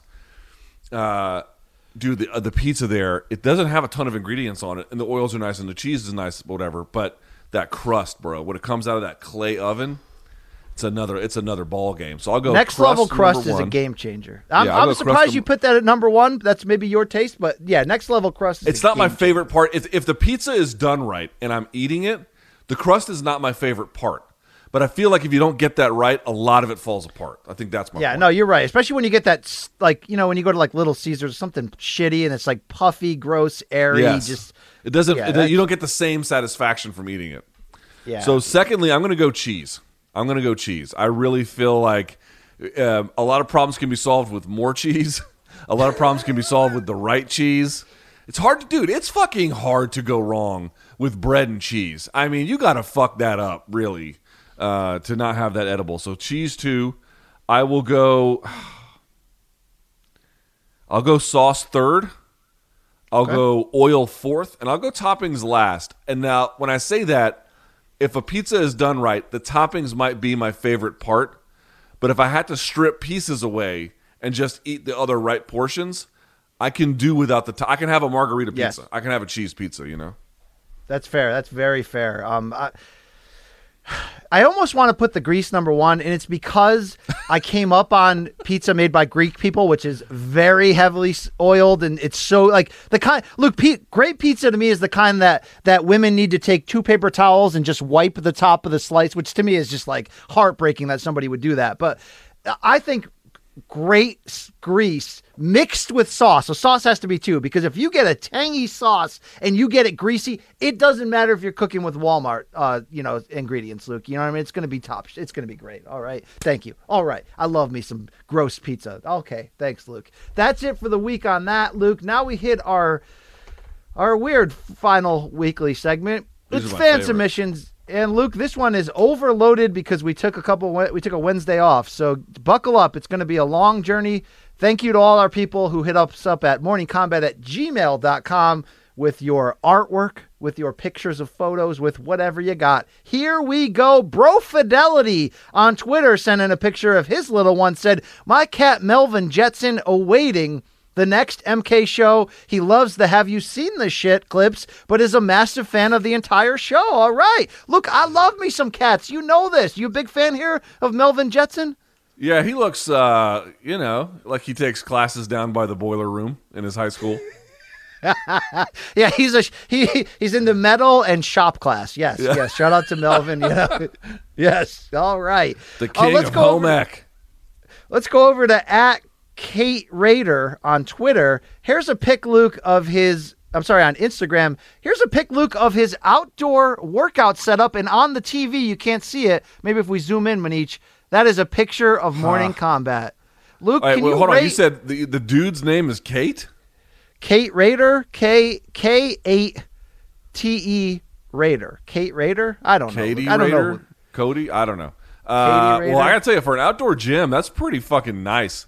I'll tell you why. Floors are covered. You can press overhead and not hit the ceiling. It's wide enough you can go in a lot of different directions. And it's covered so you don't get rained on. Plus, he's got a squat rack built into the wall, or at least the floor. He's got an adjustable bench. He's got kettlebells, a heavy bag. Dude, you're cooking with gas with this motherfucker. Yeah. This is a great outdoor gym. I'm going to look this guy up on Instagram. If it's a guy, he better be jacked with this right here. But I love the MK all day. Zippy, and you could attach a pull-up bar and do pull-ups. Like, dude, this is one of the better outdoor gyms I've seen. You should see my shit.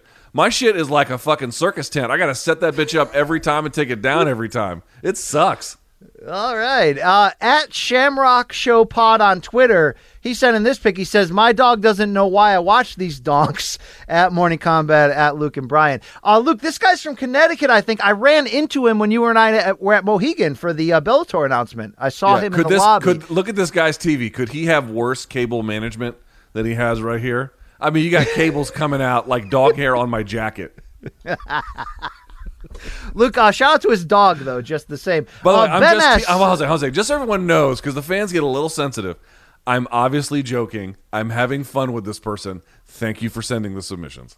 Seems like a nice guy. Maybe he was following us. I don't know, Luke. Yeah. Here's Ben S. saying, trying to start a regular series on MK with Ben's MK beers. This week, while listening to MK all day, nearly every day, shoveling the driveway in -6 degree weather and -17 with the wind chill. He must live in Texas, Luke. Drinking a Phase 3 to the max triple New England IPA with his MK glass. Thank you to you guys for making it slightly less terrible. I'm into this, Luke. I'm into this. BC, let me ask you a question.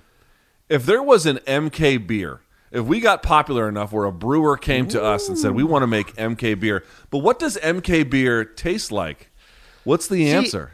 It should be like a badass citrusy IPA, but that's not your style. So it may have to be one of those hybrids. Luke, have you ever had a... you know how they mix IPA with like lagers, or sometimes they mix IPA with, they have Belgium IPAs where they mix the two things together. Some of those concoctions actually work, Luke. Some of them do. All right. How is the answer not malt liquor? I don't know. I'd be into that. Yeah, I'd be into that for sure. Dude, can you imagine, how is MK beer not served in a 40-ounce glass bottle? I don't know the answer to that. It's not. It won't be a real 40 though, Luke. It'll just be extra MK beer. That's okay. Right. This is from a different Ben. He says, enjoying watching today's show between sets of deadlifts in my garage studio. I usually do the front yard lifting like Luke, but there's too much snow here today. Love the show, guys. Ben from Leeds, England. Luke, yes. Bro, how are you deadlifting there? I think he sits on the.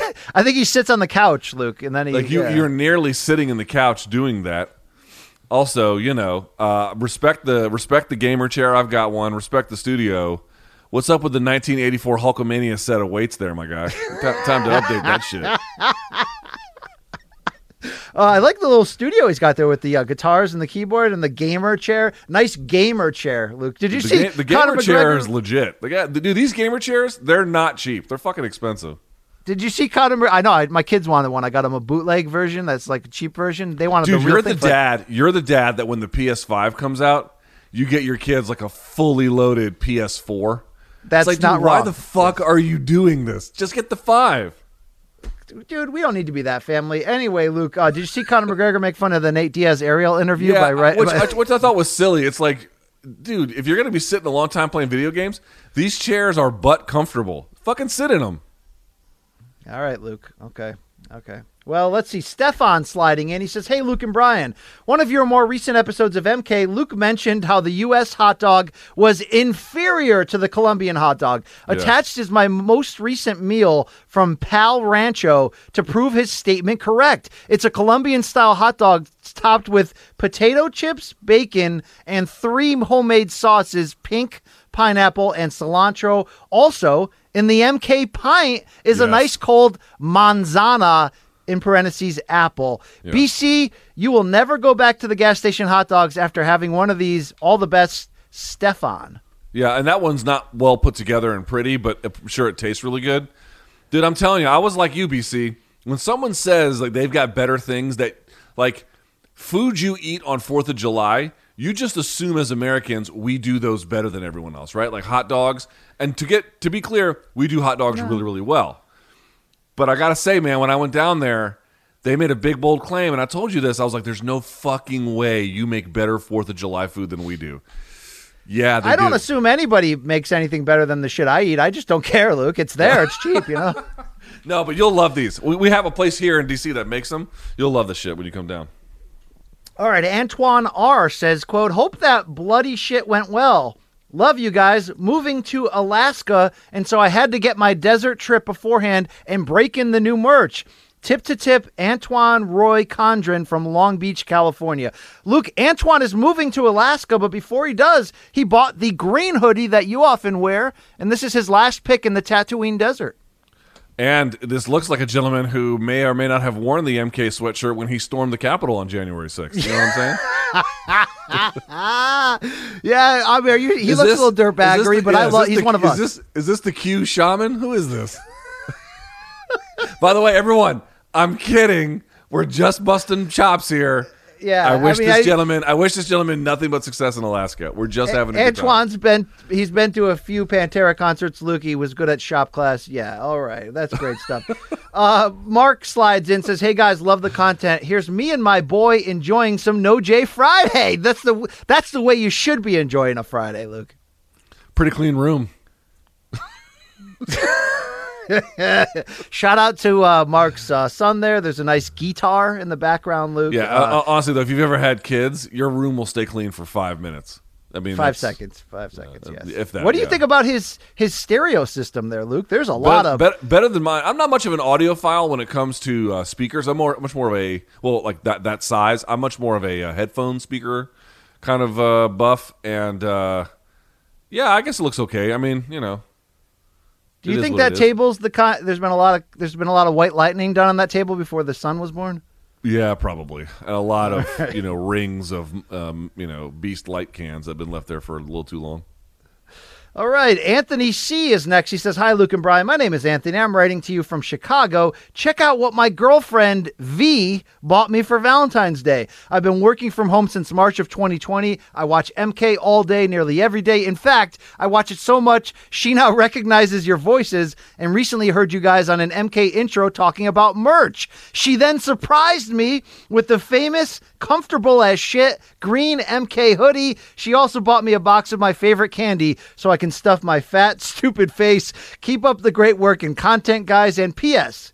Given the recent Bellator Showtime announcement, I signed up for Showtime, so I won't have to go fuck myself in pound sand. This guy's fantastic, Luke, and shout out to his lady, right? I mean, you got enough Skittles there, guy. Jesus Christ! But yes, this guy fucks quite literally. You know, so. Well, how about his girlfriend V? She heard our voices telling people where to get merch, and she surprised him with the green hoodie, Luke. Yeah, she's a keeper, bro. You're not, look, Anthony, you ain't going to do much better. You need to figure this out right now and put a ring on that one.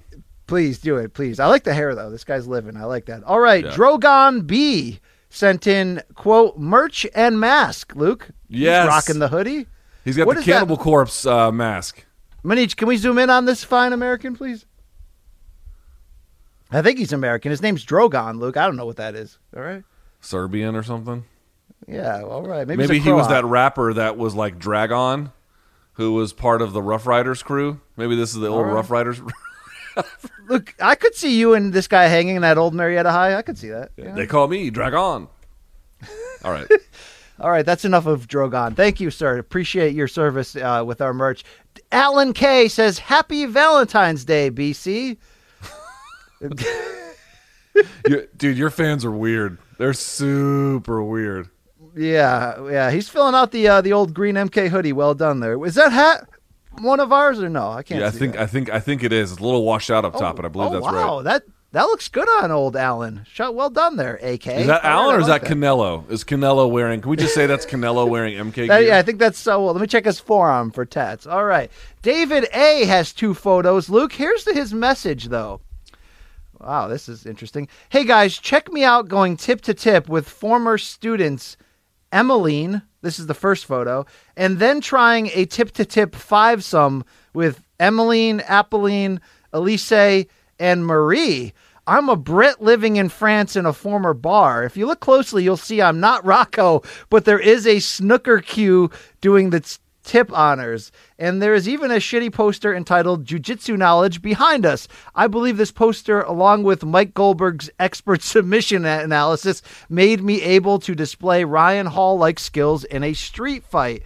Anyway, guys, I love the show, and I've been sent to hell every DM for donks. Have you seen this shit? Apple Podcast review, etc. I'm stooping to a tip submission. Surely that deserves a mention. P.S. I would be wearing my MK merch, but France is a long shot for ever getting that ish. Keep up the good work. If I get on the Wednesday show, I will be opening MK up to about 2,000 current and former students, so that has to be worth it.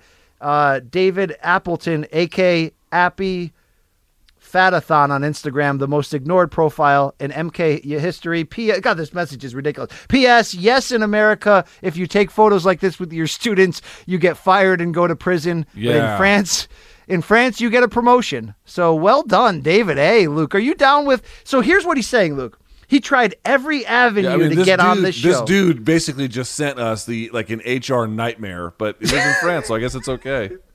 He tried every avenue to get his name or voice heard on this show. We shut him down at every one, so he Weinsteined the crap out of these young French girls with a snooker cue between his legs. Luke, should we support this or what? I don't know. This dude is boozing with these women while what? It's like, dude, this thing is like, who sent you this? Me Too? I mean, what the fuck? Look, is this an adult film? Are we on the set of what's going on here? I mean, can you imagine this dude's job? I mean, dude, what HR company or department looks at this and goes, you know what? This man understands what we need from him as an employee. Well, France is a different. Luke, in France, they'll kiss fathers. Forget the lips, right on the tongue, Luke. Okay, all right. Well, why wouldn't you? It's normal. Luckily, us French Canadians have a little bit of pullback on that. Okay, yeah, but dude. I'm at once impressed and alarmed by this photo. Well, if he could only wear our merch, he would, Luke, but you know the rules here. You need to live in one of the four or five boroughs to be able to be eligible. Chance M sliding in, Luke. This is a marathon segment. Hey, Luke and Brian, wearing my MK t-shirt and going tip to tip with the new 135-pound BKFC champion, Dat Win, at his restaurant Miss Saigon in Vero Beach, Florida. I feel fortunate to have seen him with this belt in person just a week before the photo was taken. Brian, Dat is a true grinder like you. He came to America when he was 8 years old, not speaking any English, and he's hustled to make it the land of opportunity, as he says. He was a pro boxer. He had a win over Miguel Flores before he tried his hands at BKFC. I saw your interview with Britton Hart, and I think Dat would make for a great interview as well. Thank you for all you do. Sincerely, Chance Morrow, a.k.a. the greatest MMA fighter you've never seen. Luke, is he Dat Win's manager? Are we getting duped here? Probably Dat Win's manager. But I gotta say, that's a nice commitment from him, and that's a strange looking belt. Yeah, it is. What do you think Dat's thinking when Chance was like, "Do you mind touching the tip of your finger with mine while I wear this MK shirt?" You know, listen, are you gonna buy the pad thai and the chicken satay? If not, get the fuck out. Yeah. Well, hey, shout out to Chance. It's Vietnamese. Excuse me, it's Vietnamese. So the banh mi sandwiches or whatever it is. Luke, if we go to South Florida ever, we should stop by Miss Saigon and Vero Beach and say what's up to Dat. You know? Yeah, once I get vaccinated, I'm happy to go to Florida. Okay. All right. Maybe we'll run into this guy Chance. He looks good in this medium, Luke. Okay. So well done, sir. Thank you for sending it in. Scott M. Rizzo is back, Luke. He says, wow, Sanhagen's flying knee really did inspire you. Hashtag the gloves are off. Hashtag art. Luke, this is a picture of you and I on top of DC and a fellow Canadian's body and with the graphic of BC and Thomas. Luke, at least I'm on DC's body with the double champ there. You got the two belts, man. This is bullshit. Although Yeah, I do love Canada. Canada's a wonderful place. All right. You kind of look like forget it. Let's move on. Luke Ryan Lopez on Twitter says MK pain and gain. Their American dream is bigger than yours. So I'm The Rock and you're Mark Wahlberg. That sounds about right. Yeah, that's fair. That's well done. Coming to theaters or a gym or Luke's front yard. Dude, I gotta get whatever asparagus The Rock is eating. I need to get on that asparagus, if you know what I'm saying. I mean, considering he's the biggest movie star and his new sitcom just launched on NBC, Luke, do you he must be able to afford like the kind of shit that you don't even have to work out, right? You just inject it and you just right. He's got somebody on his team who is like, I'm sure, again, all opinion, that just can do everything custom, whatever he wants. I'm sure. He's probably on that Ben Johnson '88 Seoul Olympic stuff. That stuff's fantastic, Luke. Well, whatever it is, it's fucking working, and I want some of it. At this Potu on Instagram has a space meme. If we can blow this up, Manich. So there's a picture of Luke as an astronaut orbiting the Earth, and Luke says, "Wait, it's all dick jokes?" And BBC is behind him with a gun pointed at him, saying, "Always has been." No, wait a second. I've got the American flag on my arm. What flag is that on your arm? Is that Cuba? No, that is not. No, it's not Cuba. Cuba has the red triangle with the blue stripes. Puerto Rico has the blue triangle with the red stripes. I don't know, Luke, but that's funny. Okay, all right. That's very funny. I don't know who let Richard A. in for about 7 clips in a row. Let's see how many we can take. Here we go from Richard A., Luke. He's got a couple. Check out this dick joke meme. Can they blow it up? Here we go. The most interesting jokes about dicks. Okay, that's terrible. What's next? Okay, next. Next, please. By the way, it's your face on them a little bit there. These are disturbing. I think we've seen this one before, I believe. Yep, keep it these going. Are disturbing. God, Jesus. You actually got more handsome, and I turned into an absolute bottom-feeding, live under a bridge troll. Do you think Joe Exotic is willingly getting it done in prison, Luke? Like willingly? Probably. Okay. All right. Well, shout out to him for that. All right. Keep it going, please. Get me out of this, please. Okay. All right. Thank you. Is that Medusa? What is that, Luke? Jesus Christ, dude. Remember that picture that John Wall took when he showed up to Summer League? And it looked like he'd been on a 7-day bender? That's me right here. Yeah, we are the wet bandits, or the sticky bandits, Luke. Keep it going, please. This is the Joe Exotic's one of his many husbands, Luke. Dude, I bet you have tattoos just like that. Okay, all right. If I, what is this? Well, you ain't that straight. Oh my God, that's so bad. Okay, can we end this already? Where are we at with this? Here we go. This is from Marty. He writes, BDE, the Brian Campbell story. He has a movie blow it up, poster. blow it up. I want to see these words. A movie to take your pants off to, ending in a preposition. He really shows his art. Hilarious and entertaining, fun for the whole family, and garbage. This is only a good movie if you're a trash panda who thinks Arby's counts as food. Who kiss your dad on the mouth. 1 star. From Luke Thomas, by the way. That's fantastic. He could have saved us all of those except this one. This one is awesome. Marty also has another one, BC's Eggs. Okay, that was just terrible.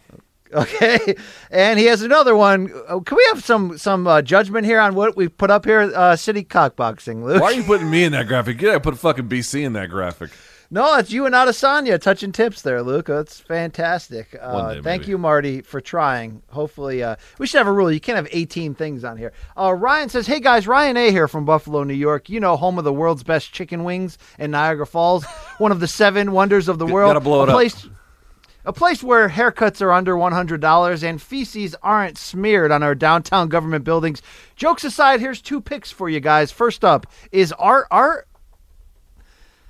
And it's a picture of me. Am I painting Coach Latorre right there, Luke? I don't know. All right. And his second piece of art, please. Did you hear about the BKFC and UFC co-promotion? It's sneaky good. Knucklemania 2, PVZ versus Joanna, sponsored by RedTube, and it's got BC in a cup of noodle with a hot dog. I'm so trophy. glad I'm not in this graphic.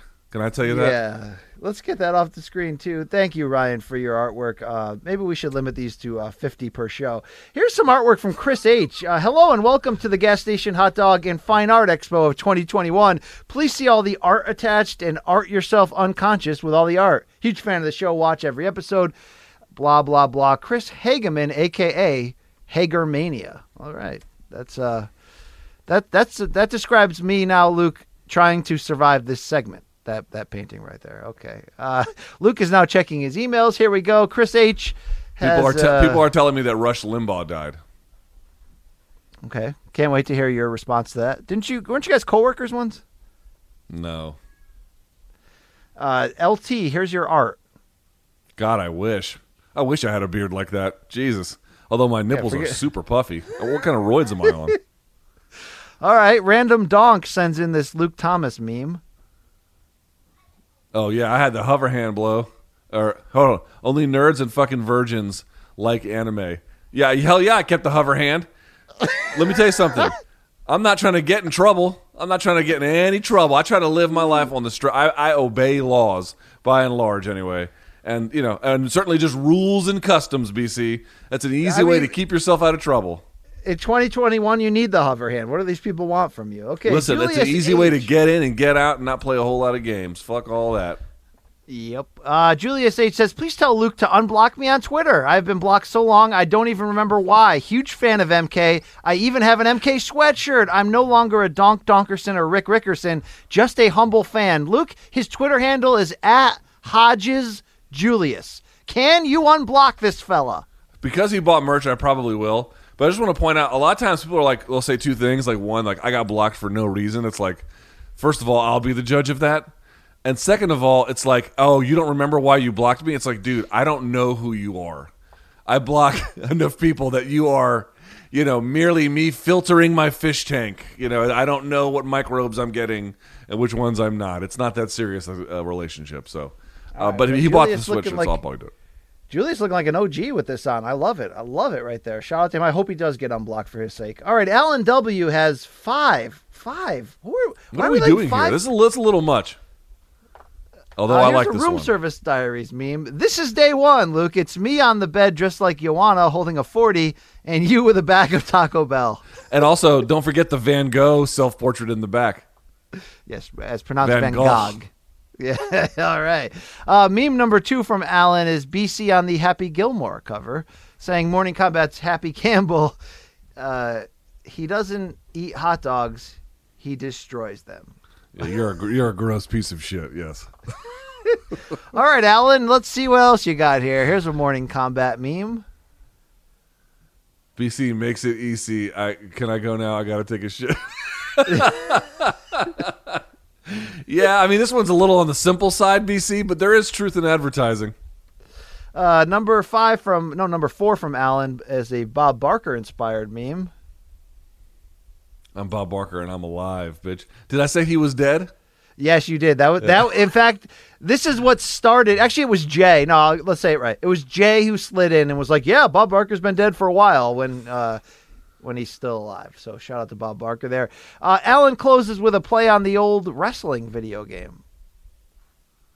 Okay. It looks a little bit more like boxing to me. Luke dressed like Marvin Hagler wearing the war hat. Marvelous No, Luke I'm Thomas. dressed like fucking Jake Paul. I look like a dumbass. And me dressed like Thomas Hearns with Emmanuel Stewart in my corner, flipping you off, Brian the Hitman Campbell. Okay, well done. Tyler K. here. We're almost done here, Luke, with a LT-inspired Wolfman meme. When the Latino booty is full, the legend comes to life. So true, Luke. So true. Truer words have never been spoken. Todd M. has a Van Gogh for us. A Van Gogh. Dude, we look like the two members who got kicked out of Mumford and Sons. Jesus Christ, this is lame. or the two guys not named Jay from No Escape. Yeah, that's for sure, Luke. This is great. Only we look like them now. Okay. Right. Ryan T says, I found that this movie goes well with packaged eggs and gas station chili dogs. Meet the fuckos. Toe the line. I love it. It's starring Britton Hart, Brian Campbell, Luke Thomas, and Paige Van Zandt. That is. Can you zoom in on that? Is that Dana? Sort of, I guess. I'm not sure. Again, there's a quote at the bottom from Applesauce Fuckface McGee, Luke. Oh, that's hilarious. Okay. Yeah, that's not bad. All right. I think we're petering out here, Luke. Okay, we're gonna have to limit these to anything under 50. We can't. This is too many. Week. This is too many. All right, let's keep it going here. Tyler K. Luke Thomas as the Steve Martin, the jerk. He was a rich diplomat's son. Now he's a 41-year-old loser drunk in a ditch somewhere. Lizard person Thomas in The Jerk, a riches to rags story. Yeah. Sometimes I feel like that's my future. So thanks.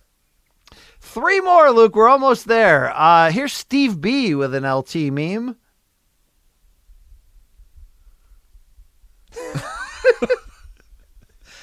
You acknowledging BC's humor gets a 3-second reaction, but you explaining Ronaldo versus Ronaldo gets 12 hours, 9 minutes, and 44 seconds. I laugh heartily at your jokes, number one. And number two, if you whores would stop bringing up this stupid topic, I'm happy to not talk about it.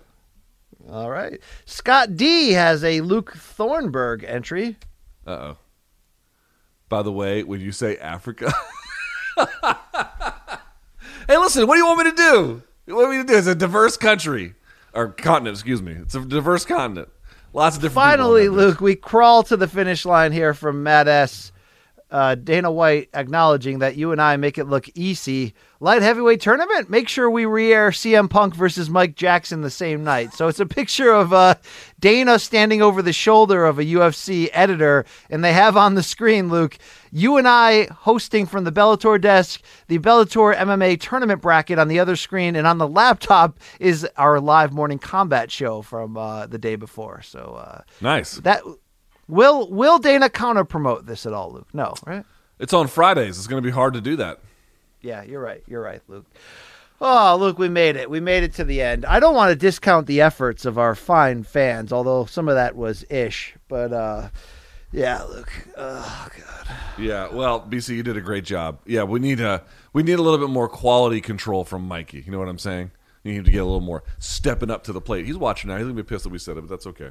All right, so a couple of things here. Thumbs up on the video. Hit subscribe. The live chat is tomorrow.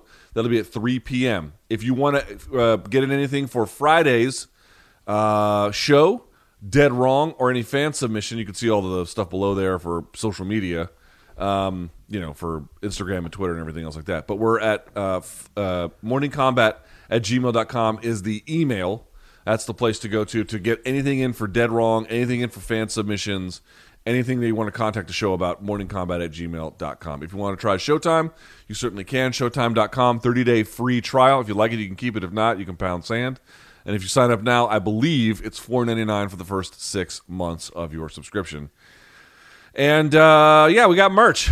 You got the hat on. I've got the glass. I've got the sweatshirt. You saw it in the segment there. You can go to store.show.com to get all of that. BC, any final thoughts here before we wish and bid the audience adieu?